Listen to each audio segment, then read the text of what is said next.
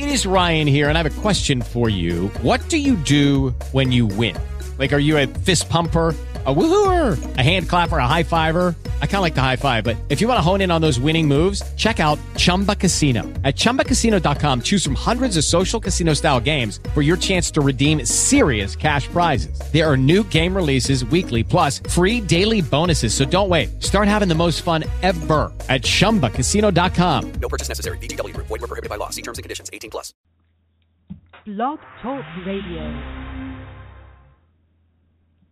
Good Friday morning, everyone. Got an excellent show for you today. Got Hunter McIntyre and his girlfriend, Cassidy Watton. I call them the dynamic duo of Spartan racing. They're going to get on the horn with us and talk about what they've been up to. But before we get started with that, I want to remind you and let you know that very shortly we're going to be adding some content entitled Listen and Learn. It's going to be an educational component for endurance athletes, OCR racers, marathoners. You're going to love it, but you're only going to find it if you go to the naturalrunningnetwork.com. naturalrunningnetwork.com. So let's get on with the show.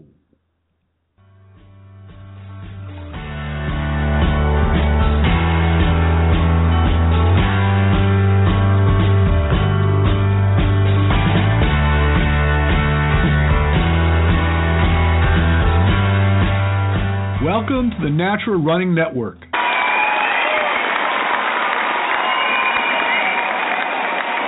We are brought to you by Mio, makers of the world's first strapless heart rate monitor sports watches, and MedHab, makers of RPM Squared, an innovative system of gait analysis that slips right into your running shoes. My name is Richard Diaz. I am your host. Are you a runner?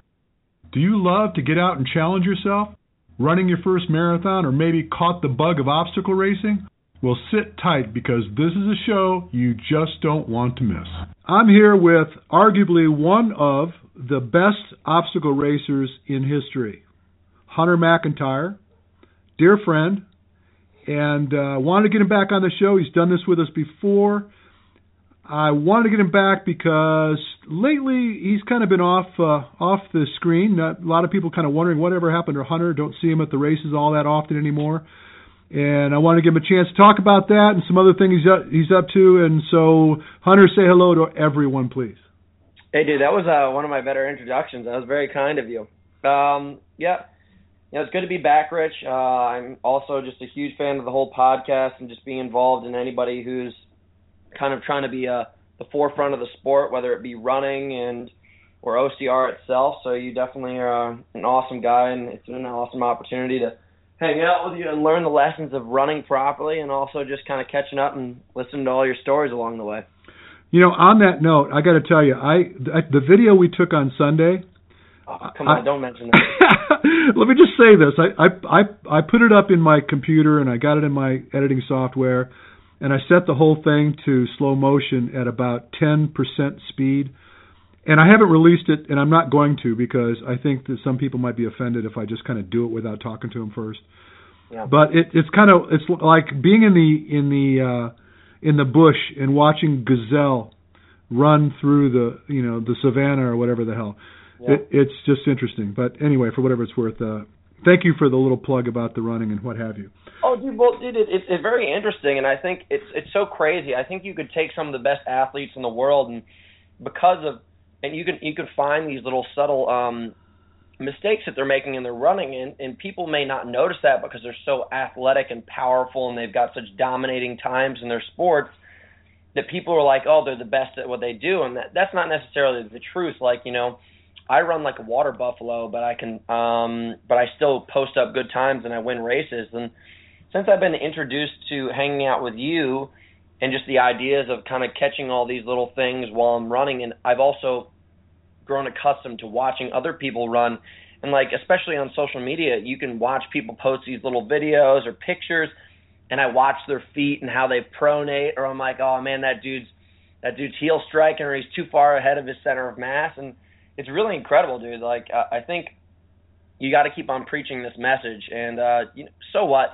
People may be pissed off showing if you show some of this content, making them look like fools. But the truth is, if they ever want to really improve and become the best that they possibly can be, including people like myself, they're going to have to face their fears and accept the fact that, we're not all perfect. No, well, I appreciate that.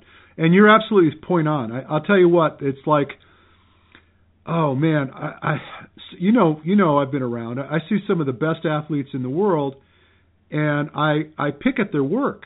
I mean, just the other day, I had, Michael Johnson, arguably the fastest man alive, on my show with me, and I beat him down about his running style. Yeah, I remember that. But it's true, and he even admitted the fact that no one should try to replicate what he does. He's a freak of nature. He's been beating people in races since he was 6 years old, and has never looked back. And to try to change what he does, it just never panned out. Just never showed to be worth it. I've seen other great marathoners that really, when you pick at what they're doing, and at the end of the day, it becomes a function of physics. You can't argue with physics. There are things that you could be doing that would put you in a better place, and when you begin addressing those concerns, you end up running better. Oh, dude, especially as an endurance athlete, you're just extending those compromised positions over time, and basically you're just going to keep on wearing yourself down. Like, there's no escaping it. Gravity's against you. Yeah, well, the other end of it is, as you know, I even mentioned it, on Sunday when we did that race pace video clip where everything is magnified and exemplified, 5-10-fold. And so what happens is when you're overstriding and heel striking or even landing on your toes, you're making contact with the ground with in excess of 4 or 5 times your body weight. That's a tremendous amount of force to go into a bad posture, and you end up hurting yourself. So then it becomes a function of, again, how strong you are and how resilient you are. And the guys that are really, they've got that strength to weight ratio going for them, they get away with it, and other guys can't. So I typically find the people that come to grips with the injuries and they've just become so frustrated that eventually they come see me, and we start, sorting it out because they're motivated. They don't want to hurt anymore, and they become motivated, and things start to get better. So anyways, enough about that. I don't want to talk about me and my work. I want to talk about you and your work, because I know there's a lot of people out there that love to follow the hunter. Yeah. And, you're a cartoon character, dude. You get out there, and some of the stuff you do is really pretty funny, and it's entertaining, and people love it. And you're being a great athlete on top of that, it's even more fun. So people are wondering, Hunter, where the hell you been in the last 5-6 months? Well, it's crazy. Life has changed so much, and I think everybody's life just comes in stages. Where I was introduced to Spartan race in my life, just totally spun off and became a whole new thing. And just recently, a new opportunity kind of popped up. I was approached by my buddy Simon Donato, who at first I had no idea who he is, and now he's basically like my twin. He's basically part of the family now for me. And he is the founder and host of a show called Boundless. So I jumped in on a TV show just about 6 months ago where we are traveling the world and doing all these extreme adventure races, whether it be a mountain bike race, a cross-country ski race in Greenland. I'm about to go overseas and go to France and Chamonix and do mountain bike races and then run across the mountains of Scotland.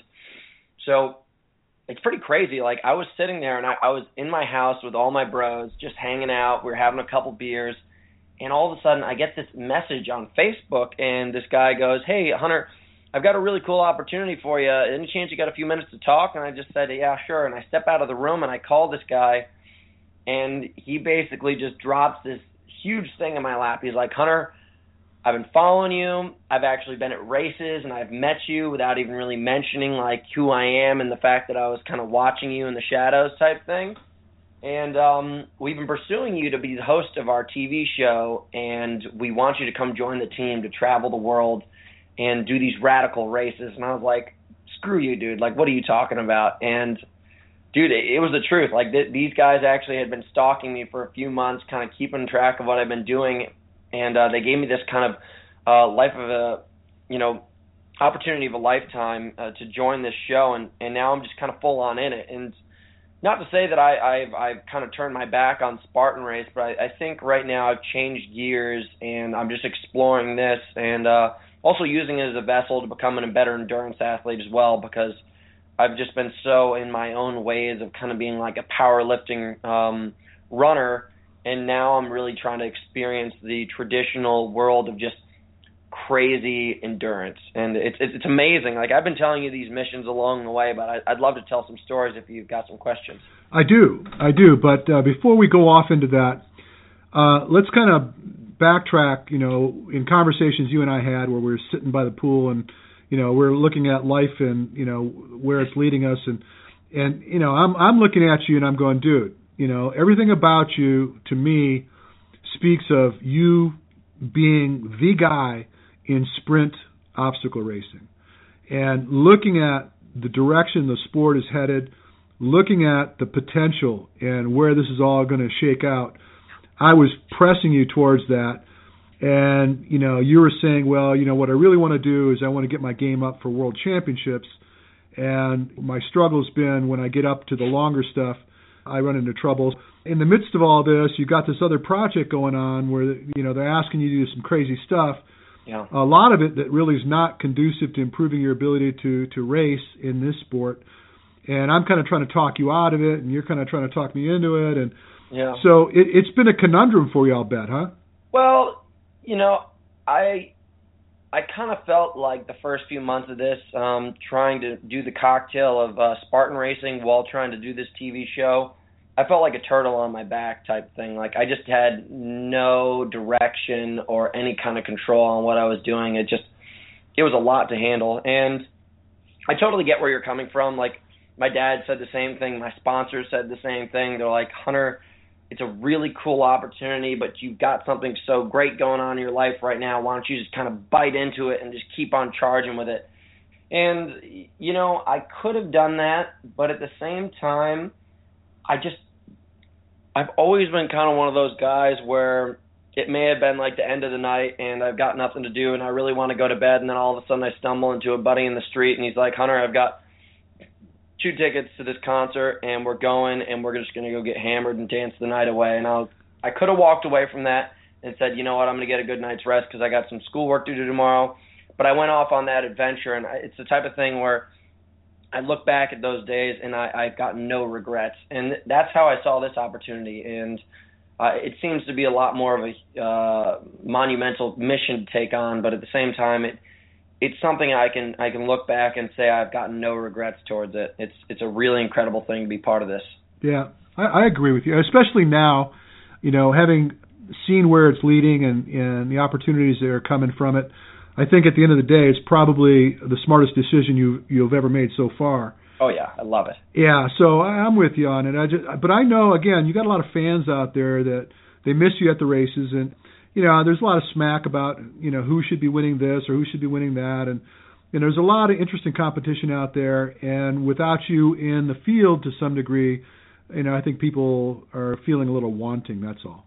Well, here's the thing. Like, I'll give you this. Think about the few of the best athletes in the sport, like Cody Moat and Hobie Call. Those two guys have, like, between the two of them, almost like a dozen kids.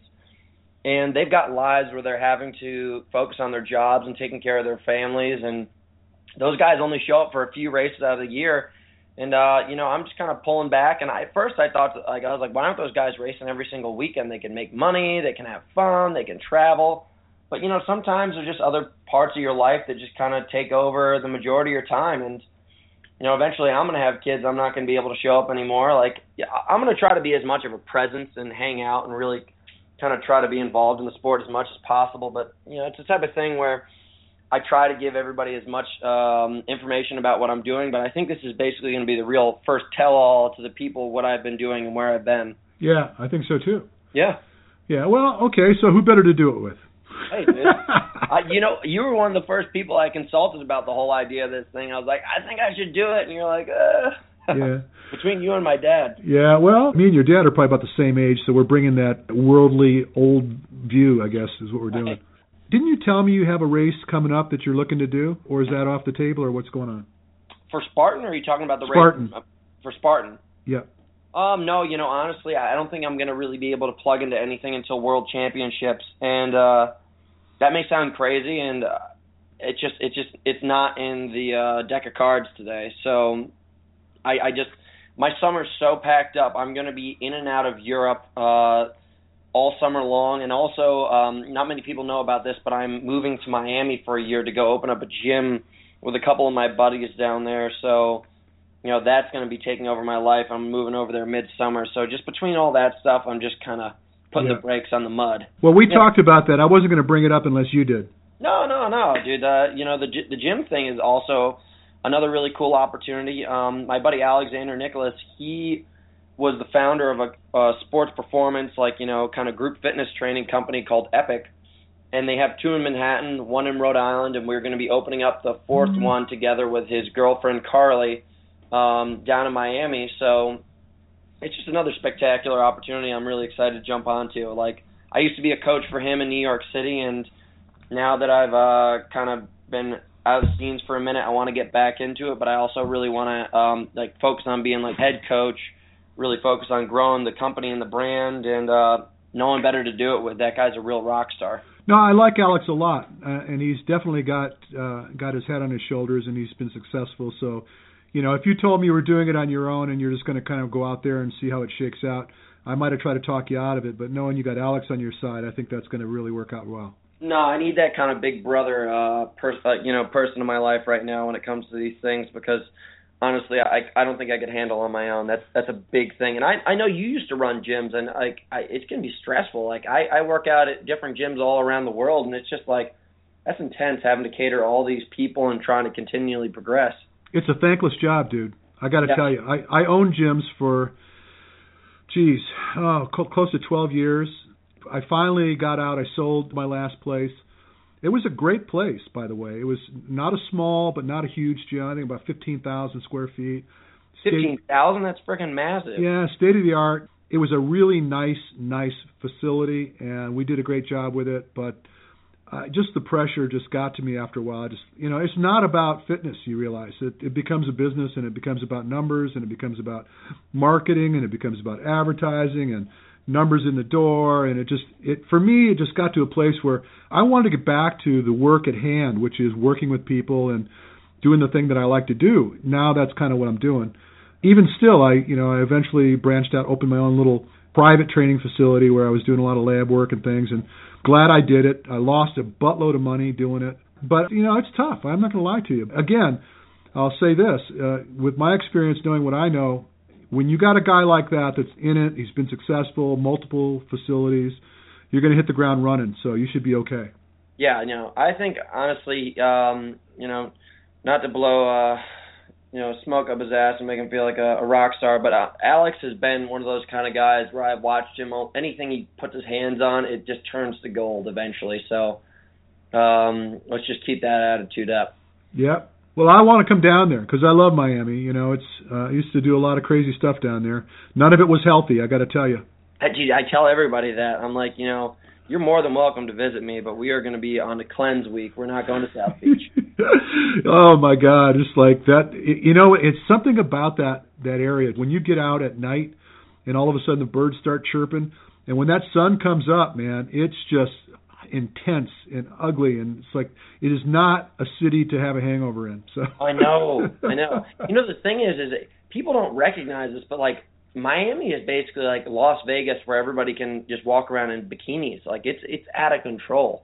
Yeah. So I definitely, it's going to be a juggle also down there to keep myself held back from all that excitement. And I used to live in and out of there a lot when I was younger, so I think I'm mature enough now to kind of stay away from it. But I'll tell you that tale when I get down there. Yeah, so let's talk about World's Championships.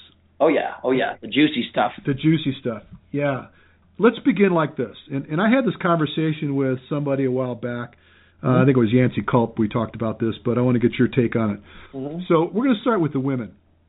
Now, it's really interesting because I never really got that bent on a sport to, start to figure on who's potentially going to win and, like a horse race. But World Championships, as we sit today, who do you think is a serious threat? For women? Yep. Wow. Honestly, I don't think it's going to be anybody who's currently ranked in the field. Like, there's people like Amelia Boone.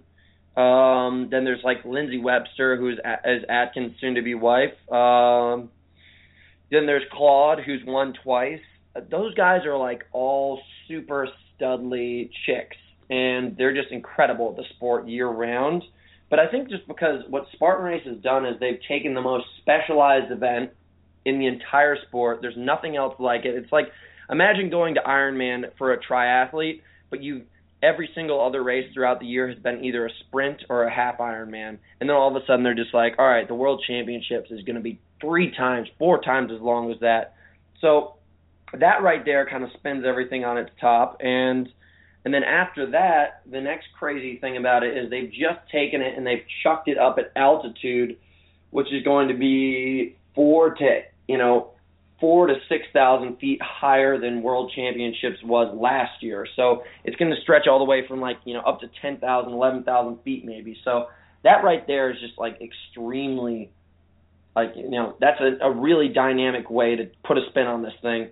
So I think there might be a chance that someone like this girl who I'm doing the TV show with, this girl named Rory Bozio, she is such an insanely fit mountain running athlete, and she's from Truckee, California, which is just outside of Tahoe.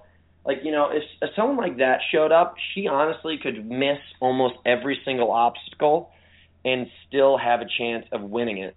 It's crazy, and I'm a little bit worried, and that also goes for the guys. I'm not kidding you. Imagine someone like Michael Wardian shows up who just is kind of like a mountain goat, or someone like Joe Gray. Those guys are so physically fit when it comes to mountains. There's a chance that, some random freak out of nowhere might take the title. But let's say that doesn't happen. My money would be on Claude, Lindsay, or Amelia. Really? Yeah. I think, honestly, there's no one else in the sport fitter than them for running. Well, I don't know if I agree with that. I think that Rose has a tremendous chance in her running capacity, but I don't know how she fares at altitude. And I don't know how she fares at distance and altitude. Well, that's the whole sport. I mean, what are you talking about? Right. Just because you can run a 4:30 mile doesn't mean she can stretch it out for 4 hours. Well, again, that's the wild card in this, is that, as you suggested, being at altitude, and it's a runner's event. It definitely. Yeah. Now, I talked to Joe Gray about this, by the way, and he has no interest in the sport. Dude, I keep on trying to bait him in. I'm like, dude, I get it. That's what happens when you're a traditional endurance athlete, though. You just think that anything outside of your sport is kind of hocus pocus. What are you talking about? If I'm a great runner, why would I split up my running skills with running and biking and swimming? Why would I be a triathlete? If I was a really good swimmer, why would I waste my time doing the other? And they don't want to deal with that kind of gimmicky sport that we're in. Max King's come to play, and Max King is somebody who we got to watch out for, but I don't think Joe's ever going to come. I mean, we got off the women onto the men a little bit, but look at guys like, what I'm going to say is Atkins. He impresses me. The guy shows me just such a wide berth of talent that I like him in this race. Well, that's the thing, and not to undermine anybody who's already been part of the sport who's in it now, and including myself, but Atkins is a very, very well-trained endurance athlete. It doesn't matter what you put him on. The dude is going to be able to move very hard and for a very long period of time, no matter what he goes up against. So that's why he's doing so incredibly well. And I think now that, people like Cody Moat and Hobie have seen people like that are coming into the sport, I think they might really buckle down and start to hit things up a little bit more seriously. So maybe those guys are going to come back with a vengeance and do some real damage. And but I think you're still looking at the same 3 people on the podium next year, unless some kind of freak show comes in, as I said. I would think that Atkins has got a bit of a vendetta. I think he wants to win this race because, some of the crap that's kind of gone on with the way he's sponsored and, the politics of the sport a little bit. Do you think there's any of that going on? Or talking to him, he's such a well-rounded and easy to get along with guy. It might be just me talking, but I would think that he's got a little something in him that really wants him to win this race because it's a Spartan event. Well, I don't know if that's what's going to push him over the edge, but I think he kind of got he's one of those people who thinks that like the whole spear throw thing is kind of a gimmick and stuff like that, and he says that's the reason why he ended up really losing, I guess. Like, if he didn't miss that spear throw, he would have done much better. And also, I think that the fact that Spartan races kind of boned him on some opportunities to really show that he's a battle frog athlete might have put a little fire under his butt. But honestly, I think he's just going to come in with a stomach full of fire, and he's just going to get out there and tear it to pieces. Like, he's got a lot of energy to it. I was just hanging out with him in Colorado, and I was listening to him, and he just is like talking about it. He's like, I want to make sure that I'm there, and I'm fitter than anybody. I'm running up the hills faster than everybody. I'm stronger than everybody. I'm more well prepared and this, that, and the other than everybody. I'm like, wow, this guy he's just on a death march already. So he's definitely in it to win it. Yeah. Well, he's a grip. I mean, he's a pretty sharp guy. He's pretty well driven, and he knows what he's doing. He's got a pretty good sense about what he's capable of. So I see that as being obviously in his favor. What about some of the other guys? I'm putting you on a spot a little bit, and I'm doing it on purpose. Yeah, sure. What do you think about Isaiah's chances? I don't think he's got it. I think someone like Isaiah or I would have to honestly put in maybe another year or two of very, very serious, and that includes this year, so maybe just an extra year on top of this, of extremely serious endurance work, like just so well implemented to have a chance. Because I think, honestly, it's just like me trying to show up into the Boston Marathon. Just because I'm a good runner in OCR doesn't mean that I'm going to crack into the top 20 for Boston Marathon. So that's the kind of talent that's coming into the sport. The best mountain runners in the world are starting to cross over into our sport, and they want the money. They want the fame. So, I think Isaiah and I, at any given time, could take over, could win the majority of races that last anywhere from 30 to 90 minutes. But when you start to stretch over past 90 to 2 to 3 hours, we're just not ready for it. And I was so fit last year, I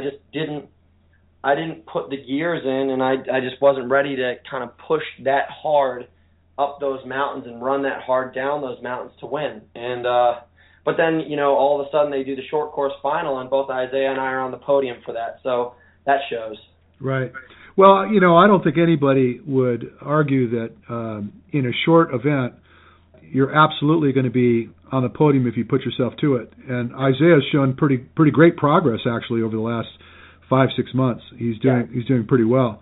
He's a fit dude. He is super fit. I mean, I met him 2 World Championships ago when he had just biked across the country to come race World Championships. So the dude's putting in the time, and he's got the guts to get the job done. I just think, physiologically, and you know this just as well as I do, we just haven't adapted to that kind of endurance yet, and it will take some time. The majority of the really good endurance runners in our sport are 30 plus, so they've had a lot of years, a lot of training. Well, what I've been finding is that there's a lot of gumption in the sport. People are willing to throw themselves hard and just punish themselves to get to the finish line. And they're putting a lot of time into the strength component of the efforts to learn, the technique to climb a rope, example being, and, getting across some of these monkey bar obstacles and what have you. But what is lurking in the darkness that it would seem so painfully obvious, but nobody's addressing it, and we talked about it earlier, and I'm bringing it up again, is they're just not working on the running skills. And I think that that's really what's going to define the champions coming in, even in the shorter stuff. I think there's probably only 5 athletes who put in the running year-round to make themselves viable for that podium spot when it comes to World Championships. And I'm saying that because I know that I don't do it. The reason why is because that's just not who I am. Yeah. You could tell me that red wine's better for my heart a million times over, but I'm still going to go to the bar and I'm going to have a beer, you know what I mean? Right. That's just who I am, and that's the only reason why I love to train for the sport that way, and I think a lot of people do that because there's not much appeal, and it's not very sexy to be running 20 hours a week. And that, anybody who feels differently, I'm sorry to say that, but for me, and, I just was having this conversation with somebody. If I could create the perfect training for OCR and for myself, I say that championship season is October through December. You take 2 months after that just to kind of do some strength and start to put in some very base miles. And then right around when March hits, you're going to start to add more hill work and sustained work and start to do some strength running and start to add a little bit more volume and continue doing some more focused endurance bouts using strength circuits and things like that. And then throughout the summer, you take all that strength and recovery time and you just put it into huge miles over the summer. And whether it be biking, running, swimming, you just get tons of volume in. And then you're just going to have to be really smart and very careful about how you survive the championship season, because there's so many opportunities to make a lot of money. And athletes, a lot of these athletes will go out there and just beat themselves in the ground and race 5 weekends in a row trying to prove something to themselves. And, as you saw, I just finished 6 months of recovery from IT band syndrome because I raced my ass off from September 20th all the way until the last race. I ran in a weight vest, the Malibu Sprint at the end of December, and it just was too much for my body, and I just broke down for 6 months because my body had had enough. Right. Well, a couple of things that, you brought some really interesting points up, and I want to expound on it. There's been a lot of conversation in social media lately about what would be the appropriate volume of running to do in order to perform well in this sport. And I think that they're missing the point. I don't think it's a function of the magical mile, how many miles per week or month you need to get in. I think that the real question that's not being addressed is how to run.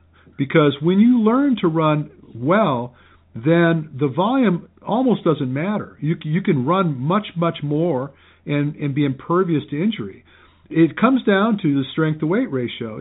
Even in your case, you set it up very nicely.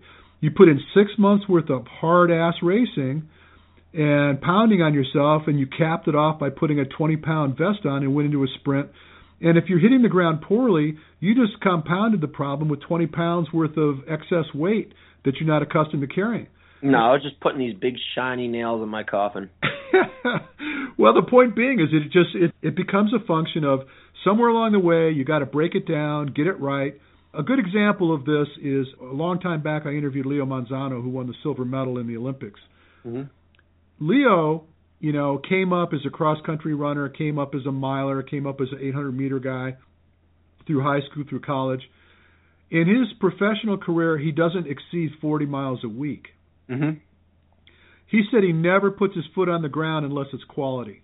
The minute that he identifies that there's errors in the way he's moving, he stops what he's doing, he breaks it down, brings in a coach, has people work on it till he gets it corrected before he takes another step. Yeah. And so for him, he can achieve in 40 miles a week what his competitors are doing in 120 miles a week. And I don't think he's light on the miles. I just think he's able to keep his fitness, he's able to keep his technique, and he's able to perform very well at 40 miles. Now, you're going to find people that just are more commonly anaerobic, and there's a lot of work that needs to be done. I did a thing with Phil Maffetone recently, and he made a comment that I thought was interesting. He said, so many people have basically trashed their aerobic system. And you trash your aerobic system by, exposing yourself to so much high-intensity training all the time with no respite, where you're actually getting in and oxidizing the muscles and encouraging improvements in your aerobic functionality. Mm-hmm. So, a guy that's in that position needs more volume, but he can't do the volume unless he corrects his form. So it kind of becomes that conundrum, where if you don't fix the form, you can't get the volume. If you don't do the volume, you don't get the aerobic conditioning. And then you got on the other end of the spectrum, you got guys that have tremendous aerobic potential just genetically, where they really don't need the volume, they need the intensity. They need to be able to bust a move and also be capable of dealing with that lactate intolerance that they've achieved. So it's, you can't just blanket statement say 20 miles is how many miles you should do. The rest of the stuff should be dedicated to this, this, and this. It's just not a one-size-fits-all situation. Well, yeah, I agree. And, honestly, I've been a huge fan of CrossFit endurance because of the way that I've been able to implement certain kinds of running. And I don't think that's necessarily the way to sustain your training year-round. And I think what that guy did with the 40 miles a week that could be the punch that needs to be packed in like everybody's training. But it depends on how you really want to just split your time and how you're passionate about your sport and your training. So I'm not going to tell anybody how to do anything because I'm not 100% sure what's right for me or what's right for anybody just yet. So, ever since you and I started talking, I've definitely started implementing a lot more volume into my training, but also keep that sustained work and some of the high intensity work just to keep myself sharp. But like I'll tell you, and you know this, I tried to work with a triathlon coach for 3 months straight of just putting in extreme volume, thinking that, maybe that's the new way to try things, and I just beat myself into the ground. And it wasn't the right thing to do. Well, as a matter of fact, I recommended that coach to you. So yeah, no. Well, but the point being is that when you look at this person, and we're talking about Leslie Patterson. Yeah, no. Have you seen her race stats lately? She's killing it. She is killing it. She is an absolute machine. But guess what? She's under 5 foot. She's just a teeny little thing. And she can handle that. I'm 6'2", 200 pounds, and I try to get on a bike and run myself into the ground thinking that I'd lose weight and it'd be awesome and I'd just become a rock star. And it was just like every day I woke up and I felt like someone had just remember that scene in Full Metal Jacket when they tie the guy down and beat him with bars of soap? Yeah. That's what I felt like happened to me when I was sleeping every night. Like I just how is this so painful? Yeah. Well, yeah, you're not accustomed to that kind of work. And again, not to take anything away from her, but, for her to put in 20 hours worth of riding on a bike in a week, that's like you putting in 3, Oh, God, yeah. Yeah, it's nothing for her. So it's difficult. And, it's really interesting, too, is a lot of coaches, they have what I call the study of one. They build their coaching based on the success that they've experienced on their own. And, a lot of people appeals to them because they're looking at, oh, man, I want to be like you. I want to be like you. Well, you're not genetically the same setup. You're not that person. You don't have the same set of problems that they had or don't have. Can't really do that. I mean, that's what always intrigued me about doing the clinical evaluations because pretty quickly you identify who you're dealing with and then you get a sense of what kind of things need to be worked on as opposed to just saying, well, this works for me, so let's go knock this out of the park. Okay. Hey, now, quick question. With the clinical evaluations, and this may be a little bit off topic, but I hope people can grow to understand some insight from my question. Now, I did the VO2 max with you, and I didn't have a spectacularly high score. And I've done other tests where I've done VO2 max tests with some athletes in the room who had much higher VO2 maxes than me, and I ended up running much longer and much faster than they did on the treadmill.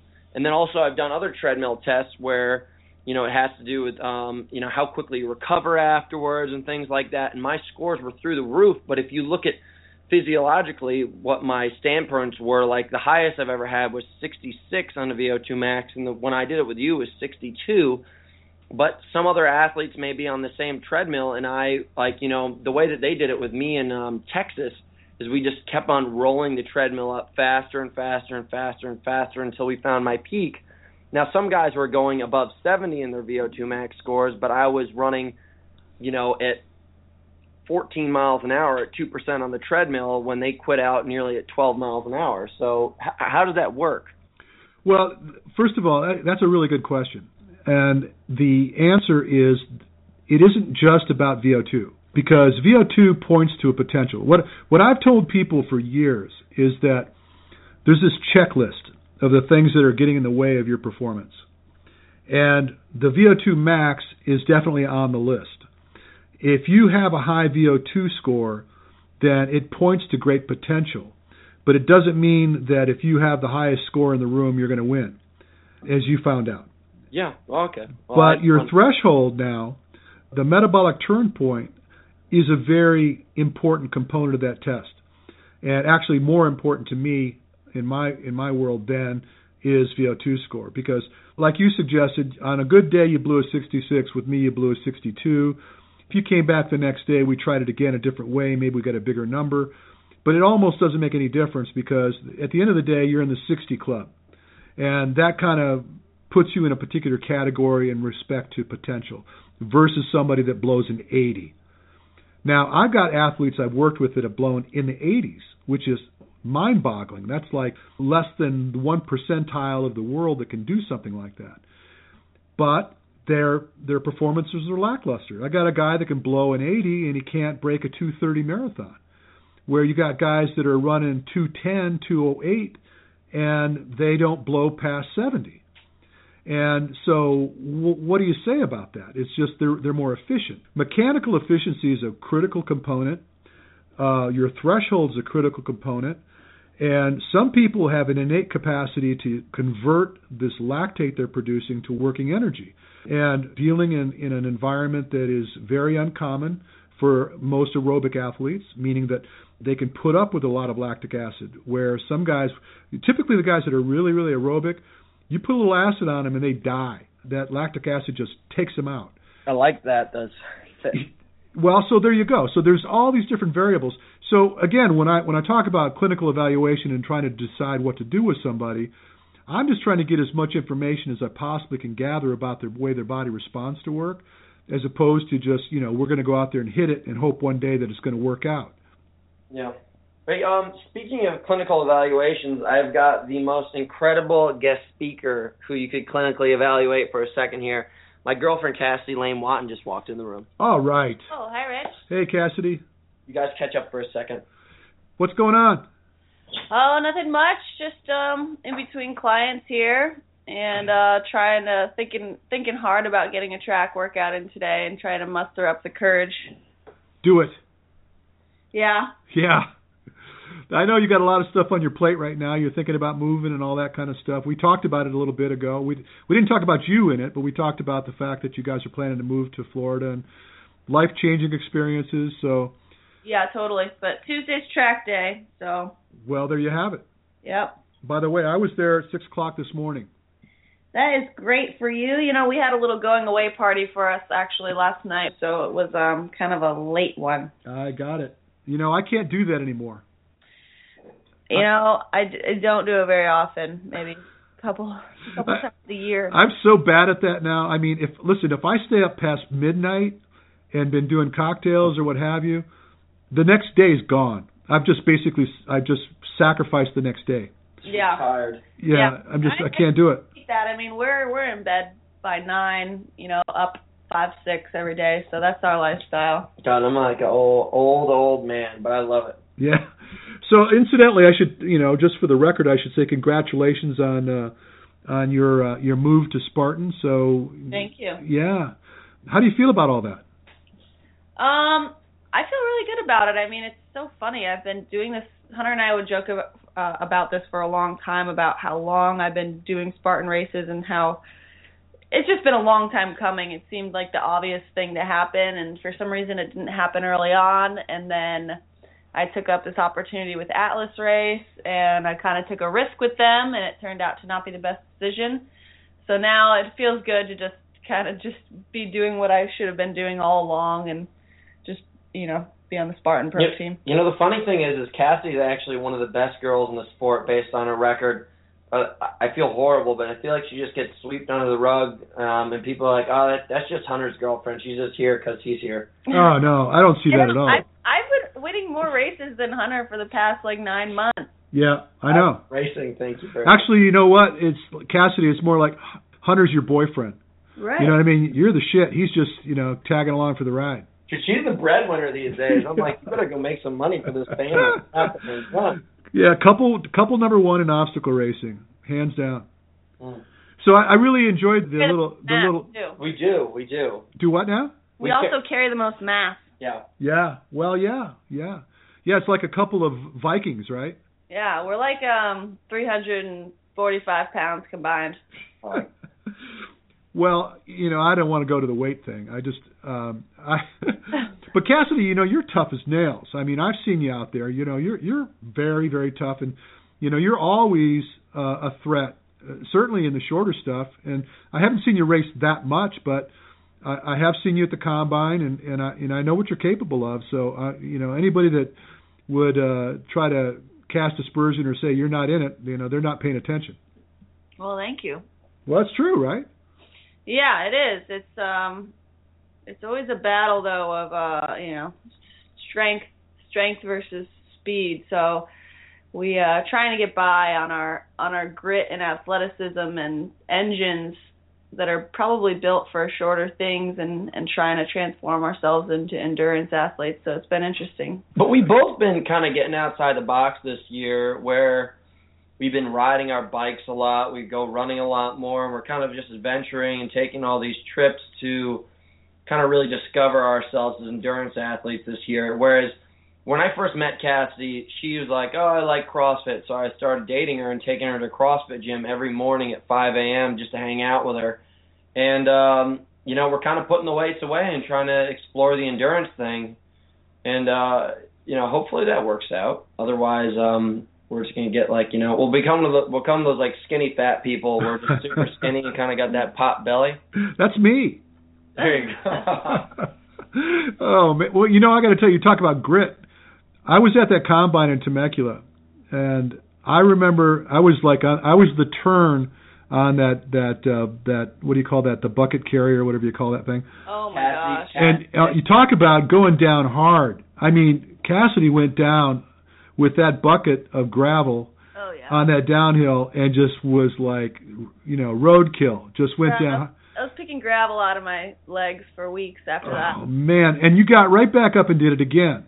And I got to tell you, the loving boyfriend that you had, he's like on the cell phone. Oh, yeah. He had, like, whatever. Oh, God, I'm going to have to hear this all week. What are you talking about? Come on. I'm an angel. I tell her that every night before bedtime. Yeah. Well, all I know is that she took a hit, man. She took a real serious hit and got right back up and got in it again. So you got to have guts, though. I mean, if you don't go for it. I like that about her. That's like the most iconic thing of that entire weekend when Cassidy just face planted into the ground with a bucket. A bucket of gravel. Did you see the event where you had to jump over the 8-foot wall multiple times in a minute? Yes. Oh, she went straight. She went from 8 feet straight to her chest. I know. That won me that event, though. Yeah. Well, I got to tell you that I talked about that for a long time afterwards because I look at them walls and I'm going, dude, I can't even jump up and grab hold of it, let alone, throw myself over the top of it and dive into a burpee and then dive back over and dive into a burpee. It was the dumbest event ever. Oh my God. It's just like break everybody's wrists and ankles. In the cartoon where the guy, the two animals like grab the guy's leg and slam him into the ground and slam him into the ground back and forth. Yep. That's kind of what that was. Yeah. That's what Spartan Race is as a whole. I think that basically just depicts how much of a clown house it is, but whatever. Well, there's the East Coast Combine coming up in mid-July that I think I will be at, so we'll see if they, if they keep things the same or if they change. At least the scoring system, I think, was a little askew. You got that right. And, I mentioned that to Joe. I gave him a little recap of the Combine, whether he liked it or not. And what I felt was that, number one, a Combine, there's a tremendous amount of rationale for having that in the sport. Because, number one, if you're looking for an athlete to sponsor, what better way would there be to look at a Combine and see what they're capable of, right? Mm-hmm. But you need an even playing field. So, taking that bucket brigade or whatever you call that, the steepness of the grade that you guys had to run up, the technical difficulty of navigating that course, what if the grade is different on the East Coast? Oh, it's totally going to be different. Well, the point being is that you can't compare the numbers. You can't say, well, so-and-so did better than so-and-so because so-and-so on the West Coast only turned the time of X and this person turned this time. So you got to standardize that process. You really do. Yeah, it's just like everything else in obstacle racing right now. Everything's just like a little bit too rinky-dink to be like taken seriously as a sport, and everyone's wanting to be taken seriously, but it's just kind of just a color off from being, I don't know, something freakish, extremely respectable. Yeah. Well, I think that what's going to happen, and the problem is that it's growing so fast. I looked at some numbers the other day and I don't know if you saw that, but they looked at running, like marathon, half marathon, triathlon, combined comparatively to Spartan racing, and the numbers for running and what have you combined was like 2.5 million participants. The obstacle racing is 4 million. Wow. I mean, it's doubled the amount of people participating in obstacle racing. That's huge. That's really, really big. You know, Rich, you could honestly, you could get back in the game and you could start winning some of these master competitions. Yeah, come on. No, I couldn't, dude. Come on. You know, first of all, I think I lost the want. You know, you get to a place where you got to realize that there was a day in my life when I was rolling a little bit older than you. You talk about 30 years old being the premier kind of age for endurance athletes. At 30, I was pretty good. I was in there, and I'd take a punch like anybody. You know, Dude, I saw you in that long course championship with that like super awesome looking mustache. Yeah, it's like they had that porn mustache working. Dude. You know, and I podiumed at that race, and that was that was a Snake River, dude. I think I grabbed an alligator in that river while I was swimming. No. Honest to God. And I tell you what, you could see like the jet boats, you have the rooster tail behind you. I grabbed this slimy long thing in the middle of my stroke, and it was like those ducks that run across the top of the water. Just bolted. I was out of there. I mean, that was probably the reason why I podiumed. I think we should have more alligators in obstacle racing. Dude, they had them. With Superhero Scramble used to be like a really ghetto version of Spartan Race, and I was in a couple of events where they had alligators in the water, and I was just petrified. You know what you should do is like get the alligators and pull their teeth out and don't tell anybody. I like that. And just stick them in the water. You know what I mean? Well, sock grabbers. Yeah. Yeah. Well, that might be it. Because everybody's trying to figure out what the next obstacle is going to be, and I mean it's a fine line too. Because you get to a place where if these things get taller and taller, you're going to have more and more people getting really seriously hurt. And well, you got to be careful.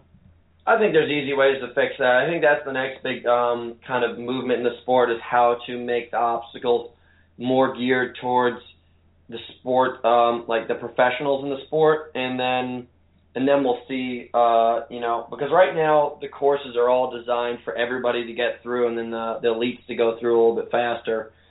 Now, the only way the sport's going to get to become like Olympic tier, I think, is honestly where we're going to have to start separating certain obstacles as elite only.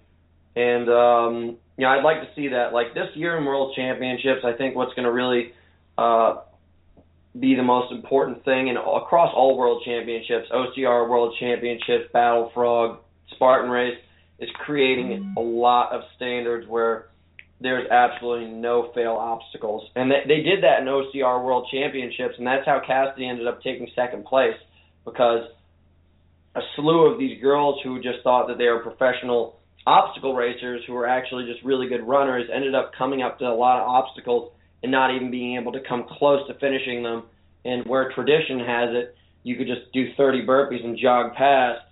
Now these guys are starting to hold a standard where if you don't get it done, then you're not continuing the race. So, yeah, I think that's important.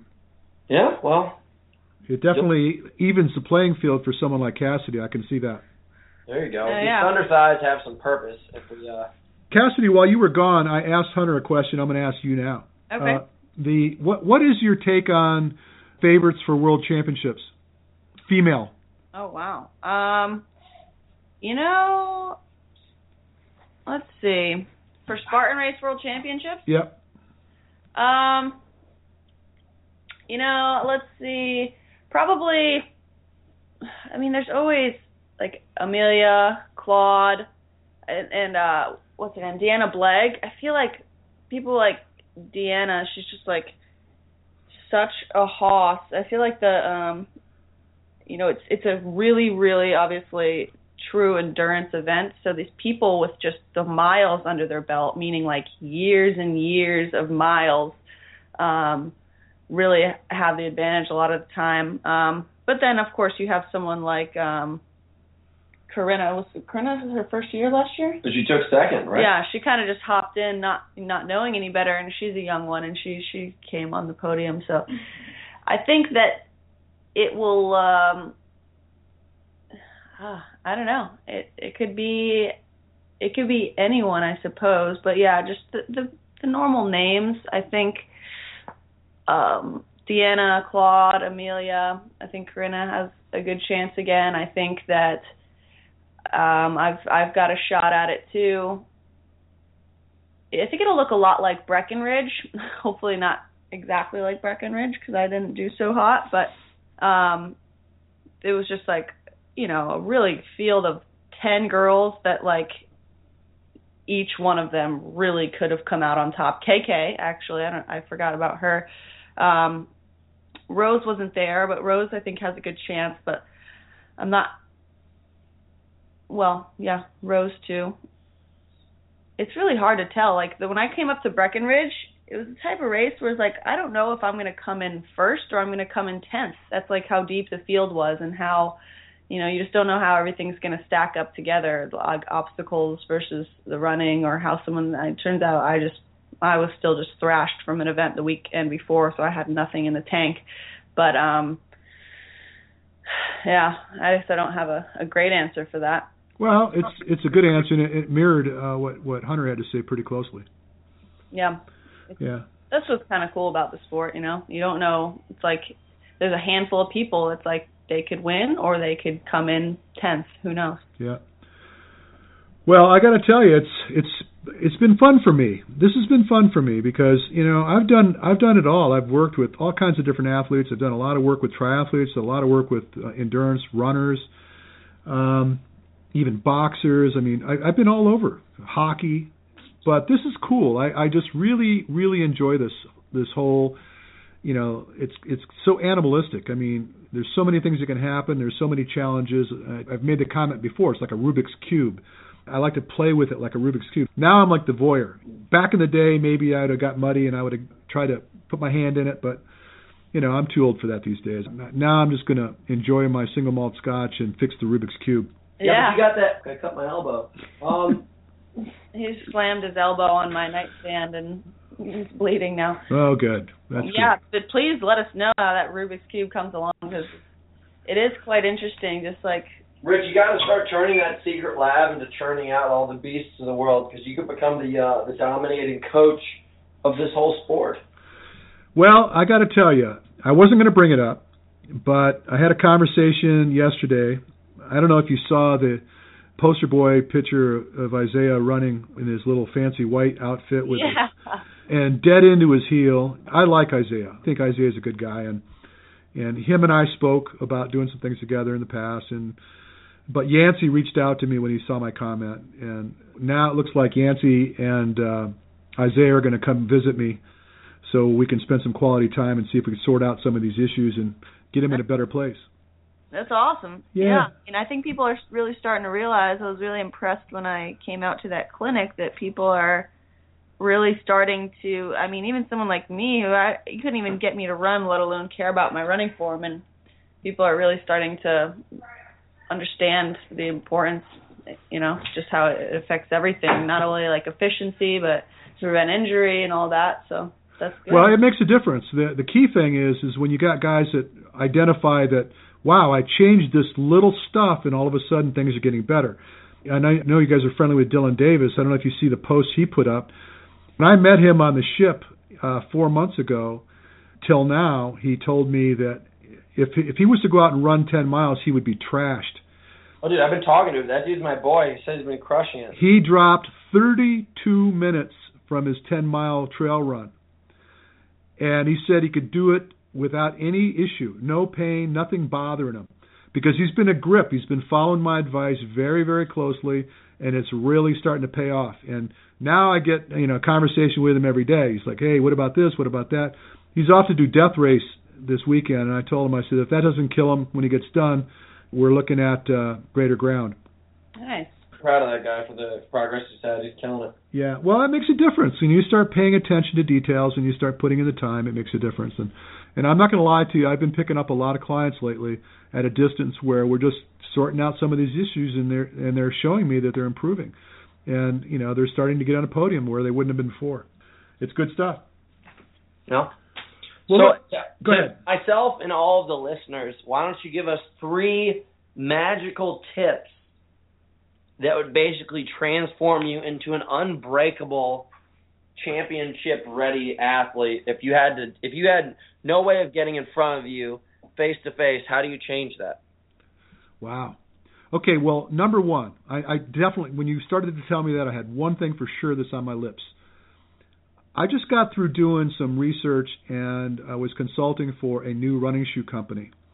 And they charged me with trying to come up with, you know, their marketing shtick. What do we say about this shoe that's different than everybody else's? So I'm out there doing a lot of research to try to figure out what I could say. And I came across some research that was conducted at the University of Wisconsin. And these guys did the time and trouble to look at gait very, very, very closely and ramifications of making mistakes versus doing things right.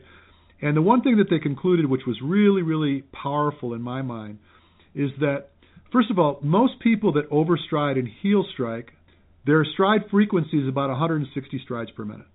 So increase the strike rate. If you increase your cadence by 5% when you were typically at around 160 strides per minute, you will reduce the potential for injury by 20%. Ooh. This has been proven. And if you increase your cadence by 10%, you reduce the potential for injury by 32%.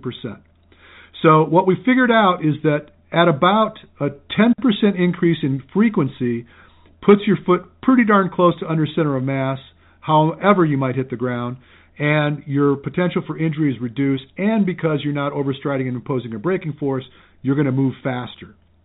So that would be absolutely the key consideration. Okay, what's number 2? Number 2 is to take serious stock in the way you move your arms. So if you are crossing your body with your arm, you can expect that that's going to translate into a lot of ruckus below. You're going to start throwing your foot across your body. You're starting to invert. You're catching the outside edge of your foot, and as opposed to what I say landing on the diving board, which is coming off your big toe, where all your force production is going to happen. So if you brought your contact point closer to center of mass and you had arm swing that's helping to steer the ship more efficiently, that would be huge.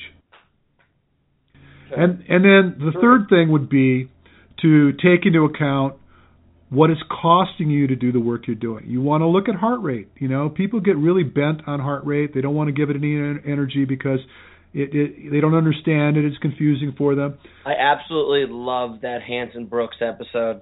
Oh, yeah. Well, dude, you cooked him alive. He had no answers for you. He could barely handle it. He's like giggling because he's just so screwed.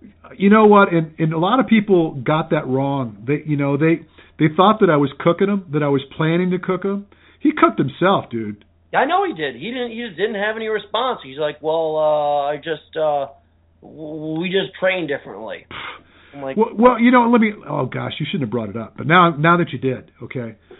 So I asked the guy, do you give any energy to running mechanics? What do you do about, helping people? Oh, that's really not my thing. There are experts that do that, and, that's not. Are you kidding me? You're a running coach and you don't talk to people about running mechanics? You don't try to help people mitigate some of the injuries they're facing because they're hitting the ground like crap? I was just tossed when he said that. I'm like, what are you talking about? And he caught me off guard like 2-3 times like that with these responses that just seem so irresponsible. And I'm telling you, I did not have a vendetta with him. I still don't. I just was caught off guard. I couldn't believe he said those things. Yeah. Well, sorry to bring up that bad news, but and hey, before we sign off, I'm reading this really great book. I think it's called, I don't know the full title. It's War. It's about Lance Armstrong's 2004 race at the Tour de France. Really? Yeah, it's an incredible book. I love reading this kind of stuff. Who wrote it? I'll pick it up right now on my phone. It's really good. I'm telling you, you're just gonna. It's just so juicy. It does like kind of really get into the kind of stuff that he does, but I like it more because I get to find out it's Lance Armstrong's War. It's by Daniel Coyle. All right. Look it up. I will. Now, that sounds like a good one. This is something that entertains me, and I think you, being such a specialist in endurance, might be able to come up with the perfect ratio of what kilos to like wattage. Like, you know, the ultimate cocktail for those guys to win the Tour de France is 6.7 watts per kilo is the winning number to be able to win the Tour de France. Now, if you were an athlete in this sport, what do you think people could start to kind of go towards for finding the perfect amount of endurance and power output compared to their weight ratio? You know what I'm trying to say? Yeah, I do. Yeah, and that's really kind of... I'm still trying to find that. We talked about the Rubik's Cube earlier, and that's essentially it. You know, you have to... It gets down to... And it's a very unique characteristic or value for most people because... As you suggested earlier when you're talking about clinical analysis, is that how come I can crush this and that and the other thing, and my value's not as great as some of these other guys? So there you go. I mean, there's so many variables that play into it, but obviously force production, power output relative to mass, you know, if it's less mass, more power production, that's more performance, right? Mm-hmm. So if you got this... You know, well, I'll give you a good example. You know, I have an Audi, and I used to have an Audi A4. It's a 4-cylinder turbocharged engine. That thing just is the most efficient vehicle that I've ever driven because it's not got a great big engine in it. It's not, you know, it's not got all this stuff going on. It's not got all this horsepower, but it just does a really good job with what it has. And so that's kind of what you try to create. You want to develop this machine that can produce great yield at low cost. And that's why I play so heavily into heart rate. And incidentally, you know, since we're on it, one of my sponsors, RPM Squared, has produced a insole that will revolutionize the sport of running because it's going to allow you to train with power running, which has been the holy grail. No, so far we haven't been able to do that. When's that coming out? I have it. I have it right now. I've got the insoles in my possession. Give me this magic boot you speak of. I've been trying to get, A, getting you in the secret lab again, B, getting Cassidy to go, because if Cassidy comes, you'll come. Yeah, that's true. Anyway, listen, thanks a ton for coming on the show. You know, you and I are, and Cassidy, you coming? Yeah. What are we looking at? Hopefully towards the end of the week? Oh, yeah. All right, well, you guys show up. Let's get some work done, and in the meantime, get a Band-Aid on Hunter's elbow, and thanks a ton for coming. And by the way, let's get some PR going for your sites, guys. Cass, go ahead. Ladies first. I got a fantastic website, CassidyWatton.com, where I have a really fun blog going on. You could contact me on there for coaching and maybe see some pictures of my 6-pack muffin top.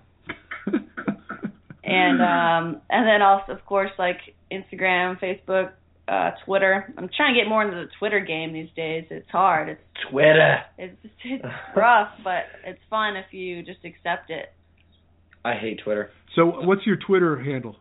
It's Cassidy Watton, and then Instagram's Cassidy Lane Watton, which is my middle name. Watton. Yes. How do we find the sheriff? Me, dude. It's Hunt the Sheriff on pretty much everything.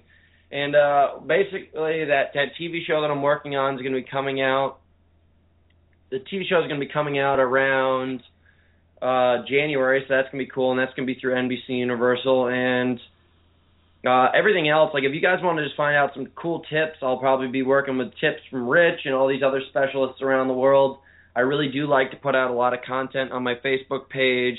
He's also got a really fun weekly blog on Rant Sports, or a video blog. So Rant Sports, like that's my passion these days, is just being able to find out as much information as possible and then just kind of post something and, you know, let everybody else in the world kind of find out what I'm up to and all these cool tips and tricks I got on my shoebox.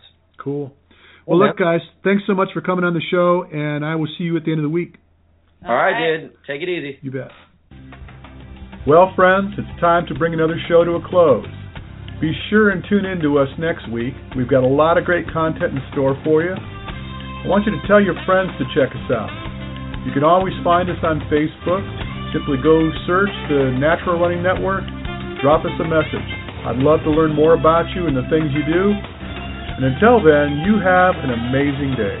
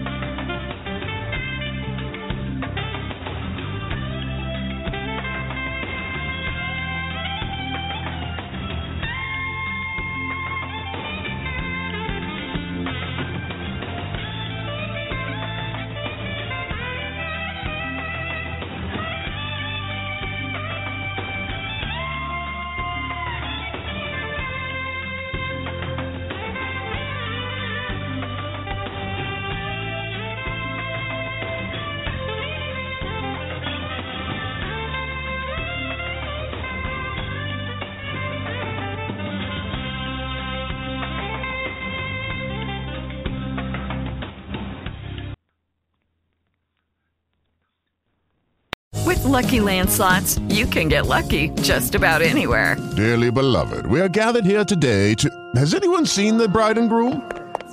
Sorry, we're here. We were getting lucky in the limo and we lost track of time. No, Lucky Land Casino, with cash prizes that add up quicker than a guest registry. In that case, I pronounce you lucky. Play for free at LuckyLandSlots.com. Daily bonuses are waiting. No purchase necessary. Void where prohibited by law. 18+. Terms and conditions apply. See website for details.